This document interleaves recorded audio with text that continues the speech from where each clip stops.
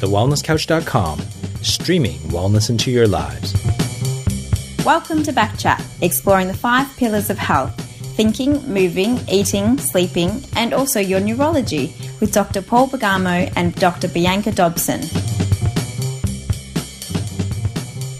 Welcome to Backchat. My name is Paul Bergamo, and it's great to be here in our next podcast.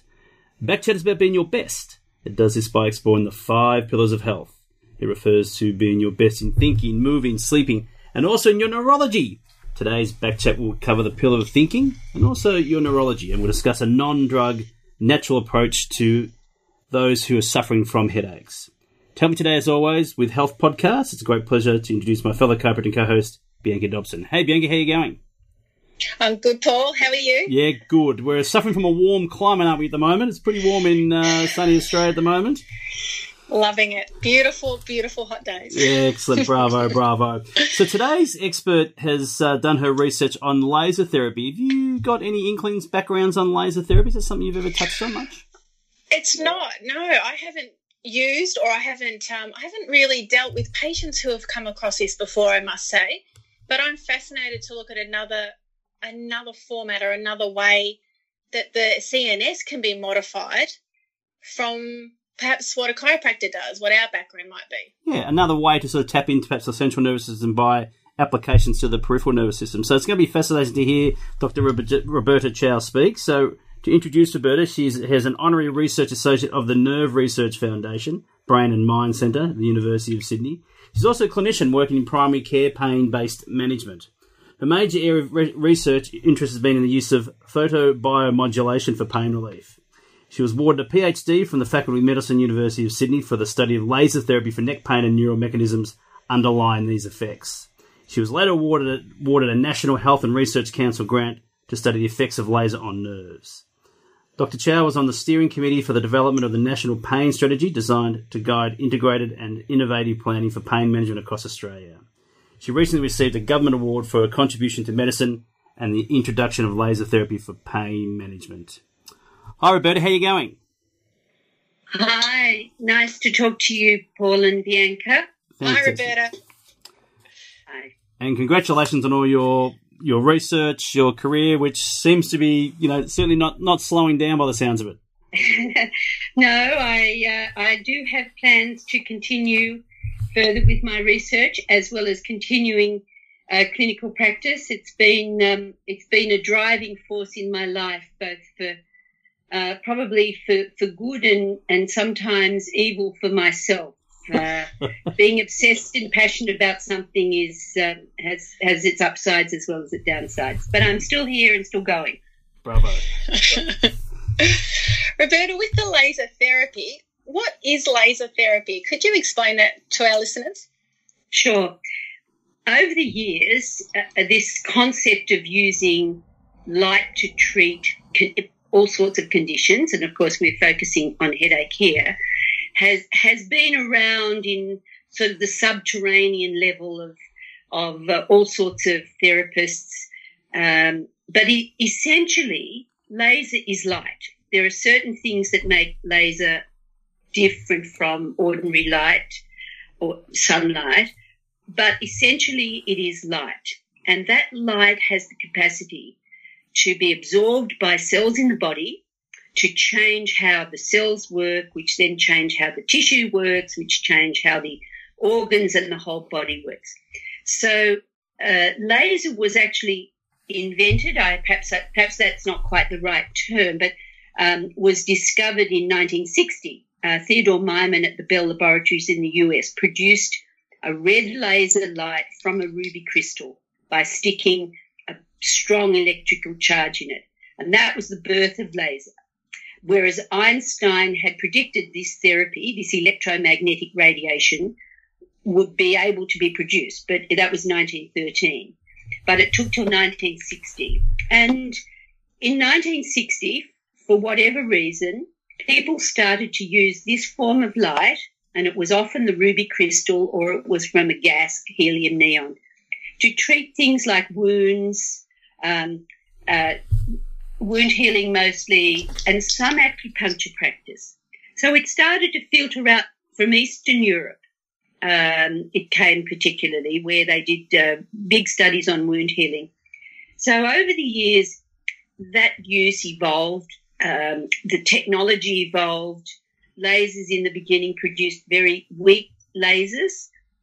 Now we have very powerful lasers, and now we are even using other sources of light. But I will focus on laser therapy.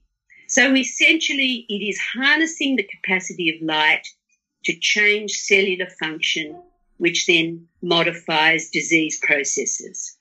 It's very interesting. So, Roberta, when you talk about it regards low-level laser therapy and maybe more powerful laser alternatives, what do you use with your work? Yes. Well, one of the synonyms that was used in the beginning to describe the lasers that we use, these low-level lasers, was cold laser therapy, because it doesn't generate heat. In fact, the generation of heat is actually undesirable, because that interferes with how the body absorbs the light.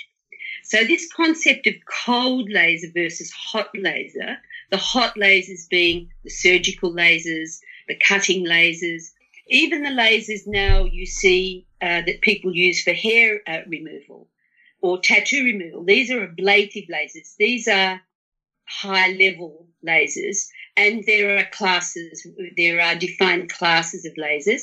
And for those who want that sort of detail, class 4 lasers are the surgical type lasers. Now, for myself, I started in 1988 when I bought my first laser with a 15 milliwatt laser.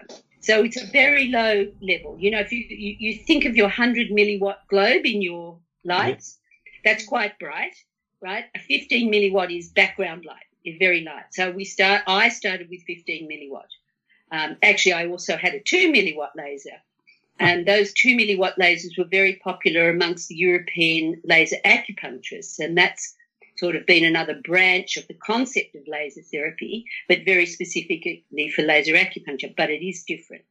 So over the years, the technology developed, and the light became produced from semiconductor diodes. And now, if you went to a laser conference, you can buy lasers which are watts of energy, or certainly 500 milliwatts would be nothing. So my most powerful laser that I have is 500 milliwatts. So again, thinking of the analogy of the light globe, you can imagine that that's a really very bright light.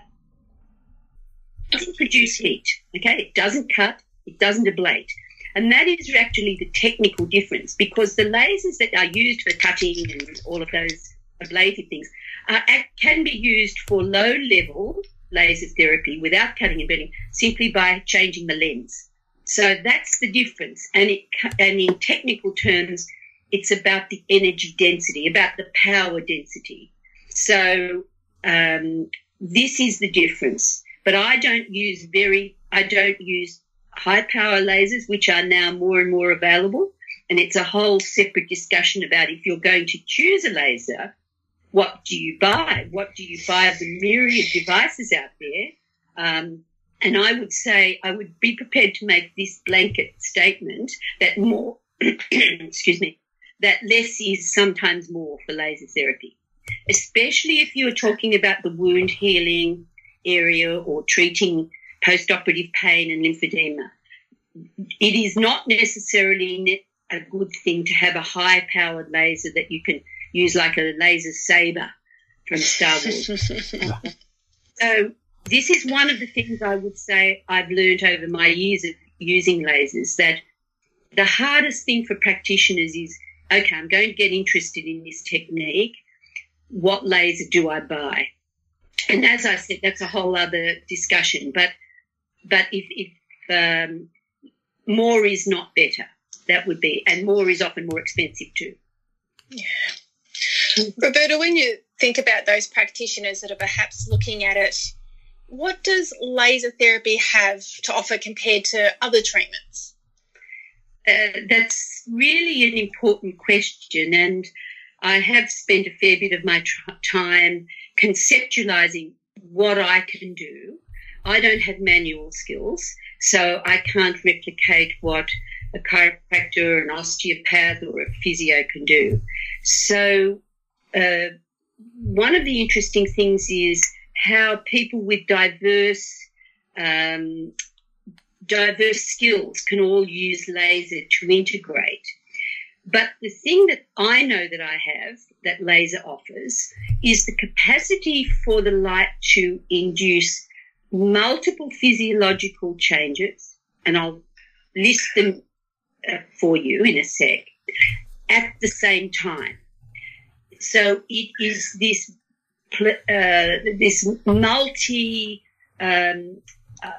multifunctional tool. It is very interesting to think that the body still has the capacity. Cells in the body still have the capacity to absorb light.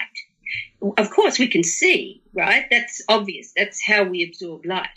But what is very interesting is that we have within every single cell, except red cells, but we can absorb light other ways. We have the capacity of the enzyme, a particular enzyme, to take the light into the cell and then do its little stimulatory thing and produce an outcome. So it is cell specific. So what that means in terms of, okay, what can the light do? So we know, and this is all based in very strong research, it's anti-inflammatory. So if you have an inflamed joint, even a gouty joint, or just a joint that's been flared up because of overuse, if you put the light on that through the skin, it has a direct anti-inflammatory effect. We know it changes the levels of PGE2. We know it changes how the cells work. At the same time as having the anti-inflammatory effect, it stimulates tissue repair. So not only, you can put a bit of Voltaren on, you can take some anti-inflammatories, but that's only one pathway, even if it works, which it often doesn't, and it has side effects. But if you apply the light and you have a topical anti-inflammatory effect, that's local. And obviously getting the anti-inflammatory effect where it needs to be, not the rest of your body where it's going to do damage. But it stimulates at the same time cellular and tissue repair. So it stimulates the fibroblasts, it stimulates the macrophages. So the macrophages are all stimulated to get rid of the debris. The neutrophils release their chemicals. So while you're initiating an anti-inflammatory effect, you're also stimulating cellular repair mechanisms at the same time. So you've got the body dealing with the debris, the inflammation, the changing the pH in the area. The third element is, again, going back to a joint, say an inflamed joint, you will have muscle spasm around that joint because that's nature's way. It'll protect, don't move. So you can immediately relax the muscle and decrease the trigger point activity within the muscle.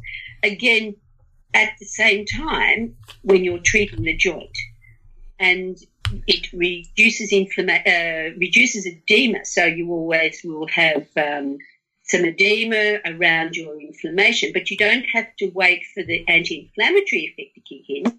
The light itself stimulates the lymphatics. It improves the motoricity of lymphatics. And in the long term, it can actually make them, you can grow more lymphatics, which is why it can be used for lymphedema. They're probably the most significant things, and that's what's unique. It does all of those things at once. So you can take a pill for your anti-inflammatory if you have these independent things. You can do massage therapy to help maybe the swelling and the muscle. But with a light, it's a really multi-dimensional soft tissue treatment that does everything at once. And, of course, I forgot the most critical thing, which is the nerve blockade. So it actually blocks the nerve. So in injury, of course, nerves are painful. The nerves will set off pain signals. We know there's actually no such thing as pain signals or pain nerves, but nerves that respond to the noxious stimulus, the A, delta, and C fibers.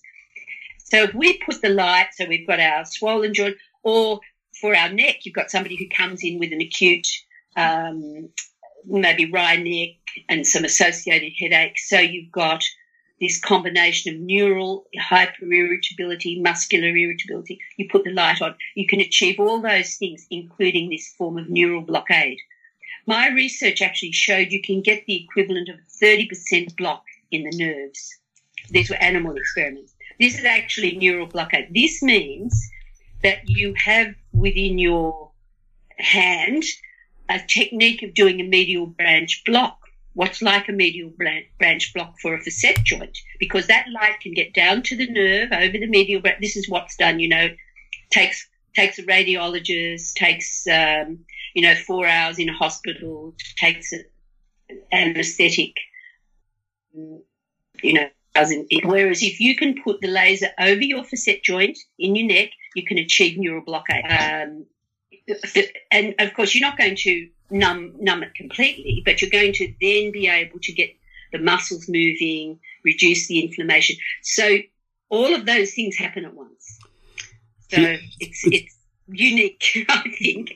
Bianca, that's very expansive. It's very expansive, Bianca, what Roberta's been saying, and it's certainly something that I was not certainly educated for in regards affecting prostaglandins, tissue repair, stimulating repair, muscle spasm reduction, neurological sort of almost anaesthesis, I suppose, to the nerve component as well, all in one. The analgesia. Analgesic side of it, all with minimal side effects and very locally delivered versus, say, something where if you take a medication which starts... Then you poison your whole system. And all those components. So it's very powerful, Bianca, far more than I anticipated in regards to its impact.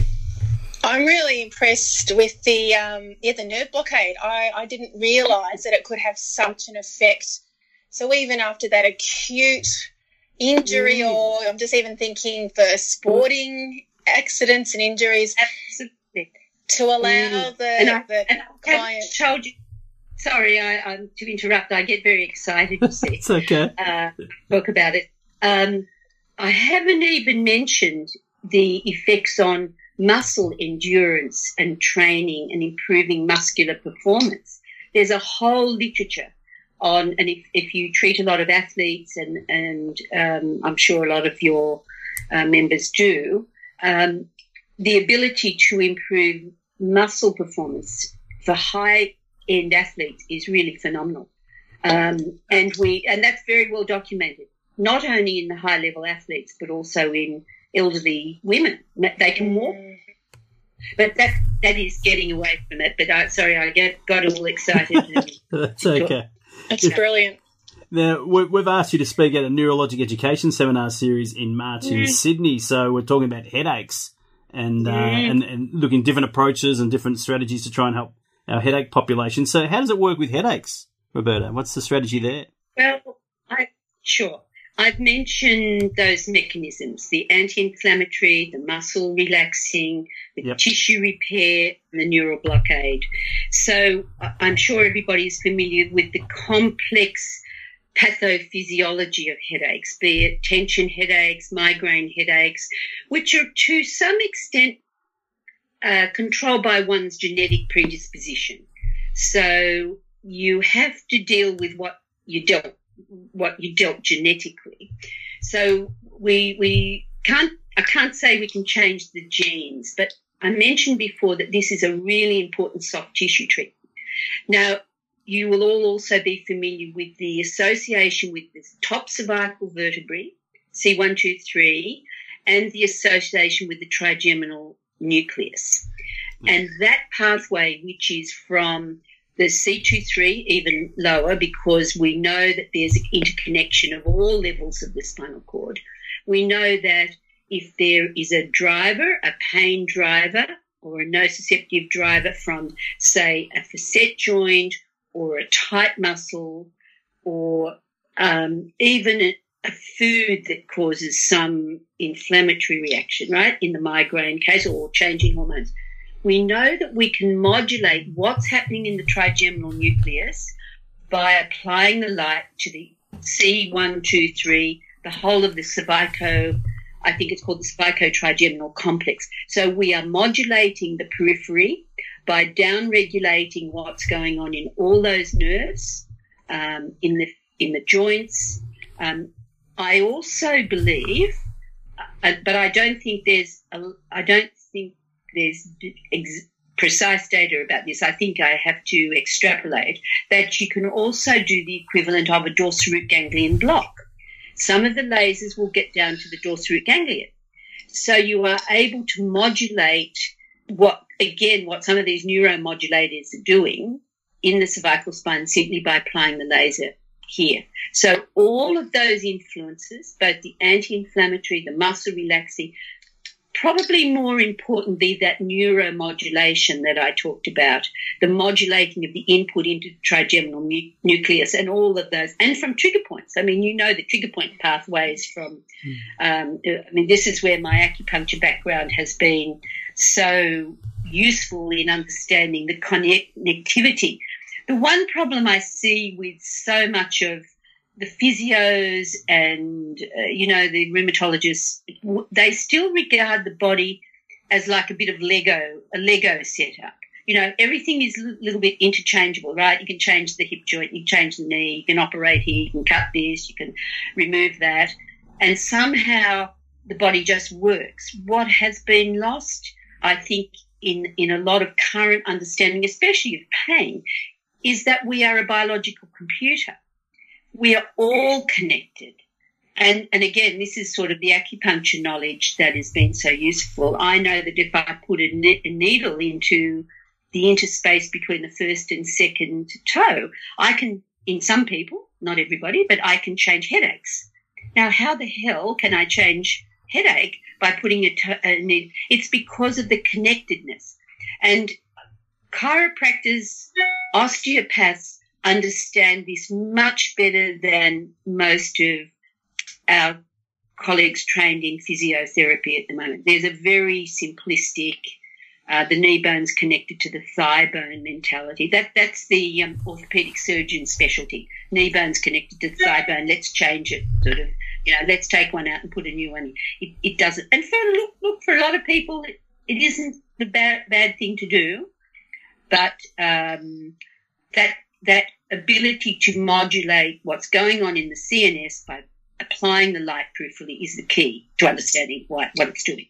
Yeah. Through those mechanisms. Roberta, can laser therapy work with other therapies as well?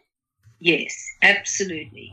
So for myself, I still do some acupuncture. I will quite often use needle acupuncture for the distal points. Those of you who are acupuncturists would understand that, because distal needles can modulate centrally, and I don't always do it, but if I feel somebody needs some of that, and if you were to ask me how do I judge, I think it's a bit intuitive, a little bit, I think it's a good idea feeling. So certainly I have a physiotherapist who's worked with me, who's was a manipulative physio. She says that she does not need to do about 80% of manipulation she used to do, because it relaxes the muscles. And so not that I like high-velocity manipulations, but to just mobilise, to enable the soft tissues to be more easily mobile, or to the joints to be more mobilised. It's the equivalent of probably doing an hour's massage. And you go, and she said she just changed her whole practice. There is a place for all of that. That's, again, I wouldn't want to say that this replaces everything. It doesn't.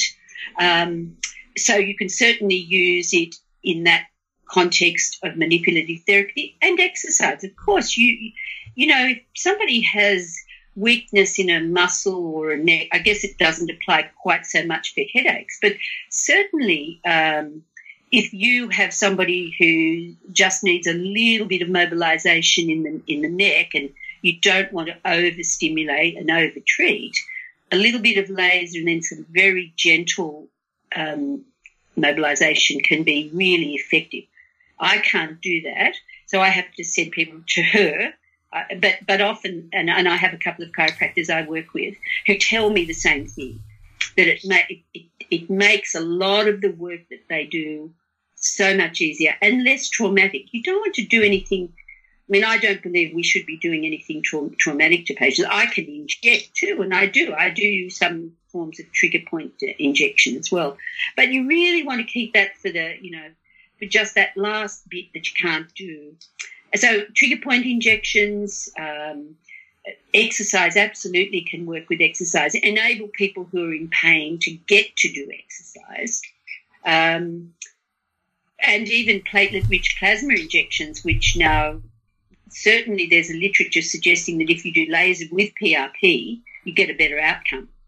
Right. And so that adjunctive treatment, and it depends. I mean, if you spend a lot of money on lasers, you're wanting to recoup your costs. So chances are you will tend to do more with the laser and make the other aspects of your treatment better. But it is an integrative treatment. It is very much so. And as I said, I use it with acupuncture.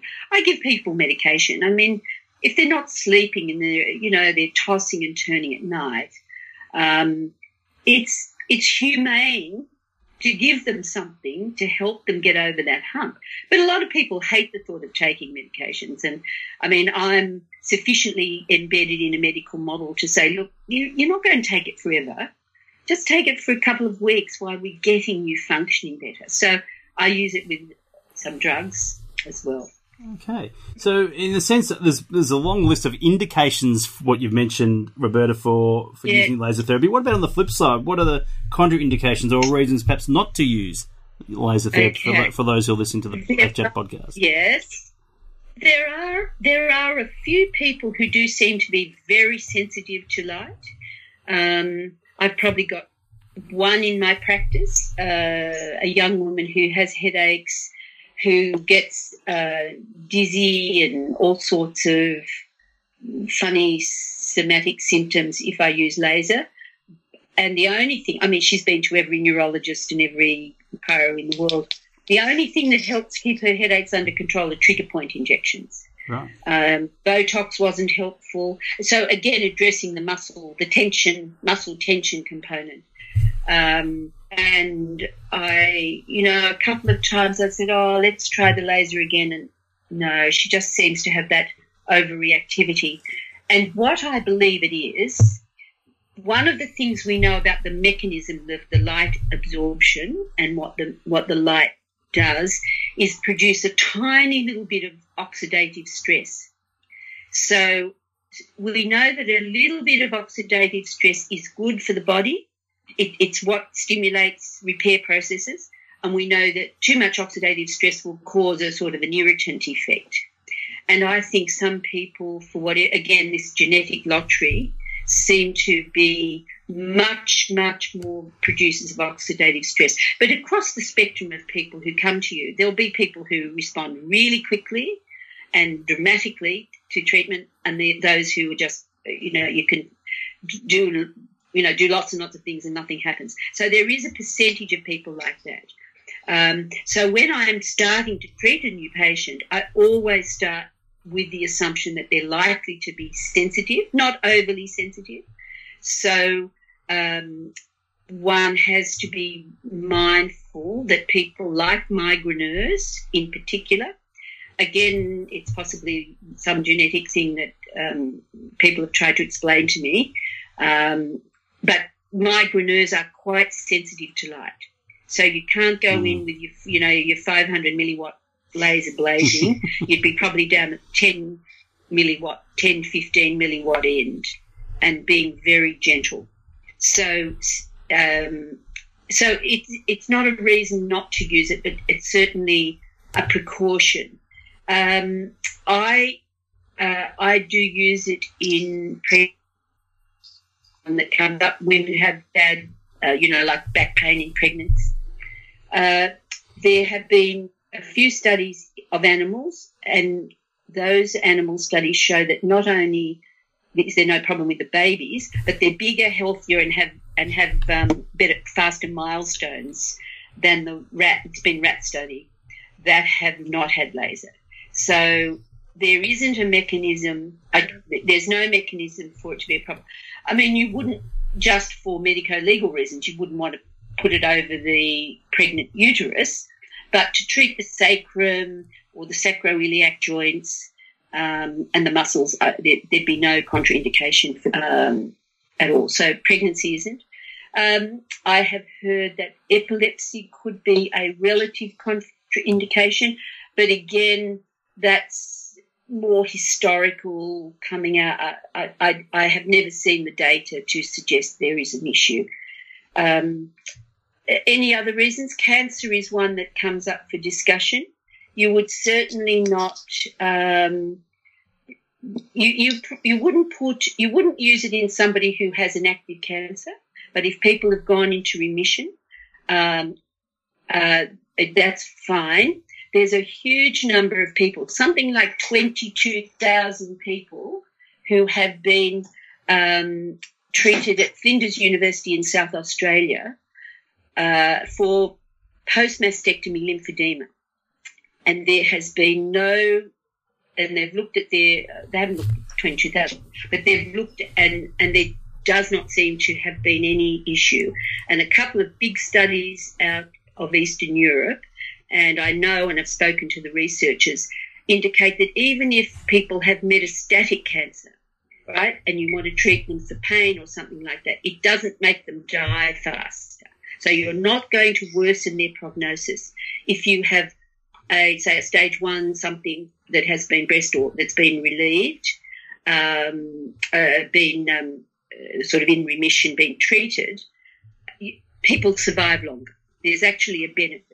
So we think that the benefit is in the stimulation of the immune system, because we do think, I haven't mentioned that before, but there is an immune enhancement going on. So I've sort of given you a list of probably there's really probably not over cancer, not over a breast lump, and not over a known cancer, I think. They're even using it now. There used to be supposedly a contraindication for endocrine organs, but in fact now they're using laser over thyroid to treat thyroiditis. So, and again, it's the inflammatory thing they're looking to suppress.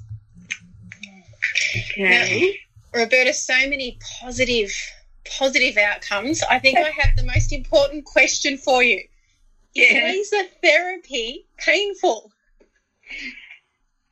Absolutely no. And I mean, when I talk about laser, you can see I've got this bit of missionary zeal about it. Excuse the missionary zeal, having worked in, having had a laser since 1988, probably before you were born. For me, it's just an absolute no-brainer. And, I get depressed when I think about, with something that does so many things, why isn't it accepted more? And just to get back to that question about is it painful, really it is an extremely patient-friendly treatment. It is very patient-friendly. There isn't pain. I mean, I palpate. Part of what I have to do is palpate. You have to find the area. You've got to work out what you're going to treat, what you're trying to treat.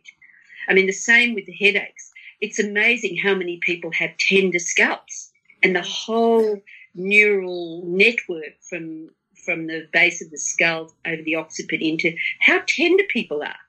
So people are often very surprised and don't like you touching that part of their body because they're sore. So the only pain is inflicted by people like me who are a bit heavy-handed. I've always been, learning to back off has been part of what I have to do, is palpation. But often it reassures people that there is something to treat. So many people, as you know, have never been examined. Certainly pain clinics don't examine people. It reinforces the idea that there's something wrong, and yet that's their idea. So when you examine people who have back pain and they have pain down their iliotibial band, they have pain in their gluteal, they have pain around their ribs, and they've never known sort of why they've got this chronic problem. So it is very patient-friendly. And my comment about, how I get so frustrated is it is almost the disadvantage of this therapy that it does so many things. Mm. And a lot of the responses I grow Shane Warne's hair, which of course is what it can do, hair growth can be stimulated. And and treat fungal infections of the host, which the podiatrists do, and then treat migraine, and then treat irritable bowel, and then it's being, how can it do, not to mention all the musculoskeletal things and migraine, how can possibly anything do it? It's snake oil. And then you add on to it, well, and it doesn't hurt. It's not painful. How can anything do all of those things? So it is. It can. In fact, sometimes it's so painless that people often don't think they've had a treatment. People say, "Oh, you're treating me," and I'm saying, "Yes, yes." They think it's your hand palpating or something. Yeah. It is a very benign, from that point of view, very benign treatment. And final question, Roberta, on the series of questions here for laser therapy. What's a typical treatment duration, for someone who's listening to this? Yes, well, of course, it does depend on the pathology. So say somebody comes in with a spicogenic headache that converts to migraines. So the first treatment is to go look and see what you can find, as you know. Yep. You're palpating and seeing how extensive it is and what the range of movement is. And so, but the first treatment for me in a patient with a headache, especially if they're migraineurs, might only be 10 minutes. A lot of talking, a lot of explaining, trying to get them to understand what I'm trying to do, not with all those other explanations, but an attempt to understand that the light is being absorbed and then stimulating the body. And then I do try, if there's a restriction of movement or something, you can usually get that better in about 10 minutes. And once they start to feel their muscles are looser and they can feel just a little bit better, I would stop. So a first treatment might only be 10 minutes. If it's back and if it's extensive, maybe I'll go 15 to 20 minutes. And occasionally, or not, probably not more than occasionally, often people have, again, as you would know, people with chronic pain often have multiple sites. So, what do? They've got a left shoulder, a right hip, and a sore ankle. Well, they're probably all connected one way or the other through the myofascial system or something. That presents a management problem. That's a good problem to have in a way, but you have to manage. You can't treat everything at once. I wouldn't treat anybody for more than half an hour. Less is more, because what the body is doing is actually stimulating repair. It's stimulating the body to do the work. It's not actually doing this. It's not like a steroid that's doing something, or it's not like an external thing doing something. It is, okay, the body is not functioning, the muscle isn't functioning, the repair processes are. Let's give it a little kick. Let's give the body a little oxidative stress in that area, and it says, okay, yep, I have to do something here. So that's why the process is a little bit, it's a cumulative process. So one treatment may do something. Often you'll feel pretty quickly they've got to change. You'll feel their muscle change within a shortish time. Once the change happens, once you know the body has absorbed the light and done something, then you know you've delivered enough energy. And one of the problems, again, for people who are starting to get a laser and use a laser is how much do you do? 10 minutes doesn't seem like a lot of treatment time, but a lot of the time is the feeling and the finding and the talking. But you need to only give them enough. And one of the things that I should mention, which goes in, is it painful? The laser itself is not painful, but there is sometimes a third treatment reaction, and it's if the body is sort of building up and getting that, working out what to do with the oxidative stress, and then they produce this or that, and sometimes people can get for a shortish period of time, it can be up to a day, but often at the third treatment. So we now, just in the practical terms, on the third treatment, we halve the dose. Whatever dose we've used, we halve the dose of light. So that's to do with that reaction. what the patients are feeling response, but it's not directly. So just to get back to the question about, okay, how long do treatments take? So it's always a course of treatment. I personally tell the patients, okay, you need 6 treatments to start with. It's not set in stone. It's just, that's what we say, twice a week for 2 weeks. And the treatments may be then, depending on responsiveness, you might, if nothing happens by the 3rd treatment, sometimes I'll increase the dose by a 3rd, although probably I'm more inclined to do that on the 4th treatment. We also have available to our patients a little handheld laser that people can rent for 2 weeks, and they can use it as an interim treatment, especially if they've got extensive problems, and then they can opt to buy one of those if they want it. So our goal is actually to try and get people independent of us. So once they've done the 6, you'll usually know by about 4 whether the patient, often I can tell by the 1st. If you get that tissue change, you'll know straight away they're going to do okay. They're going to get an improvement. The next question would be, well, how much improvement? So I say, look, you've probably got a 50% chance, you've probably got an 80% chance of getting at least 50% better. So I don't promise them the earth. But I do say, but it will take time, because what we're actually doing, and this is where the neuromodulation comes in, we're changing their software. A lot of the time these people have this dysfunctional pain system. Their neural networks have all been upregulated. They've just had so much pain for so long, coming from so many areas. These chronic neck pain patients, headache patients. You have to change their software. It takes about 6 weeks. If you think of an injury or an incision or something, really it takes that long to change the cellular response, and then it's got to go to the spinal cord, and then the spinal cord's got to do its thing, and then that whole cycle has to be completed.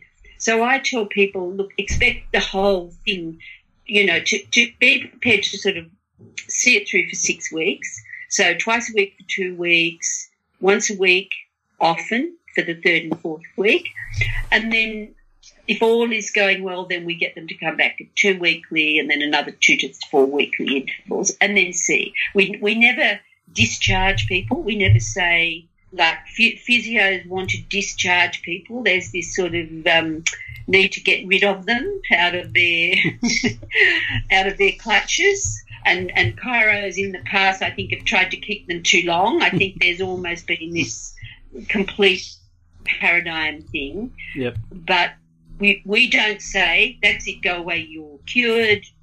We say, okay, we've got you into a state now where you're going well. Your body needs to then complete the healing. Surgery takes a year at least to get the scars right and the pain right, assuming they're going to get better. You've got to think, and for those chronic pain patients, especially the headaches, you can't go too fast. You'll make them worse. And laser can certainly aggravate things. Again, I don't want to make it seem like there's no problem. So it's time, it's changing the software. And I often use this explanation of software versus hardware. They come along with their MRIs and all of their stuff. And, the data shows, the literature shows, there's no correlation between the MRIs and the imaging and what you do. Sure. And so I sort of have a peremptory look at it and say, well, that means nothing to me. Probably don't say that quite like that. But, that's not going to do anything to change what I do. You have to treat the patient, not the X-rays. Yep. And so a lot of time is spent trying to explain that to people. Makes sense. And it takes time. And I'm not going to cure everybody, and I'm not going to be it. And people sometimes don't want to invest their time and their money to some extent into a treatment that isn't instant and immediate, and then I'll give them a pill. And then they'll come back in 3 months' time and say, okay, let's give it a go. Yeah. Rethought their processes. Well, I think did I hear the 1988 was the first year you started your laser work, 3 decades ago? Yes. Right. In 88. There you go. So Bianca, we can identify the passion and the enthusiasm really hasn't changed in 3 decades with with what Roberta's been doing. Totally. Fantastic. So if we move to this final stage... Sorry, go on. I said much to my husband's chagrin. That's right. That's right. Well, when you're doing all the work you've done, you've got to have a very supportive family, I'd imagine, to be able to permit it all to happen. We've reached the stage of the podcast, Roberta, where we ask our talent about something inspirational, perhaps, that has made them go to the pathway they've gone. You've certainly got so much behind you in your career. Is there anything you'd like to share with our Backchat audience about something for yourself? Well, I would love to say that I had some inspiration, the light turning on to, excuse the pun. But it's more that I've been driven because I really and truly see that patients continue to suffer and continue not to be managed very well, especially in the pain medicine arena. And so the drive for me, which is probably why I did acupuncture as well, was to try and find other ways to help people, because I know the limits to the drug therapy. I mean, even paracetamol has, especially long-term paracetamol. I mean, what are we really trying to do for people? So my drive was really to find some way beyond the standard medicine. And what psychopathology drove me into that, who knows? But I'm certainly driven by trying to help people with this. And there have been probably my PhD supervisor who herself broke several molds she's a neuroscientist, Professor Patsy Amati. She has been a real driver and an inspiration to do the research work I've done. So it probably boils down to that combination of frustration and finding somebody who can help you make what you think is valuable into something concrete. So that's terrific. Probably my best answer to that. That's brilliant. Beautiful. Okay. Well, let's finish up the show with 3 take-home messages for our listeners. Roberta, do you have 3 take-homes perhaps for us and for the people listening today? Well, I would say that in a general sense, the first one would be, do listen to patients and do not forget that patients are people. And I don't know how applicable it is to this audience, but I think we can forget that patients are people. And if we treated people like they were our family members and tried to help them, it would impose a lot of emotional burden on us. But at the same time, I think it's really important not to lose sight of that we really need to try and think of people and not to judge people, not to sort of, even though they may have difficult behaviours, as a lot of pain people do, and don't be judgmental about people. You're just trying to help people. Some people you'll be able to, others you won't. Don't give up, but just try and understand their perspective on it and just go with that flow. The second thing is, which is really more related to the laser area, do look at it as a whole. Look at it with the bigger picture than just another simple tool. It really is a very complex modality, which I think has not yet really been fully recognised, and try and understand it and to integrate it in your practice, to try and use it to its best ability to help you help your patients, and to look beyond the simple, and certainly not to get sucked into all of the industry hype either. So maintain enough distance and yet keep your curiosity for trying to help this. And probably the third one is, if you're really passionate about something, and this has been my passion, hang in there and follow it, because chances are you will be able to do something. Again, I'm sort of getting back to the notion of helping people, but I do think it's quite important, and it's what's driven me. Fantastic. Look, thank you so much, Roberta, for your words of wisdom, your experience, your synopsis of you've taken us through really an A to Z of laser therapy and its management, from the pathogenesis and the pathomechanisms, the neuromodulations versus biomodulations, right through to the impacts it can have from anti-inflammatory, healing, muscle changes, nerve changes, etc. So it's been a real fascinating insight over the last 40-odd minutes in regards to your work and your passion as well, which is really that sort of partner to the work of the laser work. If you didn't have the passion behind it all, I think it perhaps wouldn't be driven as much as you are. So thank you so much. Okay, thank you. Thanks, Bianca. Thanks, Paul. Fantastic. So Dr. Chow's used laser therapy for painful conditions, including headaches, since the late 80s. She's certainly one of the most experienced practitioners, as well as a researcher in the field of laser therapy, and has book chapters and international publications on laser therapy for many painful conditions. Is there any website at all, Roberta, where people can track you down, or any book titles you could perhaps pass on? Well, quantum pain management is my main practice, and certainly you could track that down on the internet. Yep. The second thing is I am also president of the Australian Medical Laser Association, which is a multidisciplinary organisation which includes dentists, vets, chiropractors, osteopaths, podiatrists, where we run regular meetings. We try and separate science from the industry hype.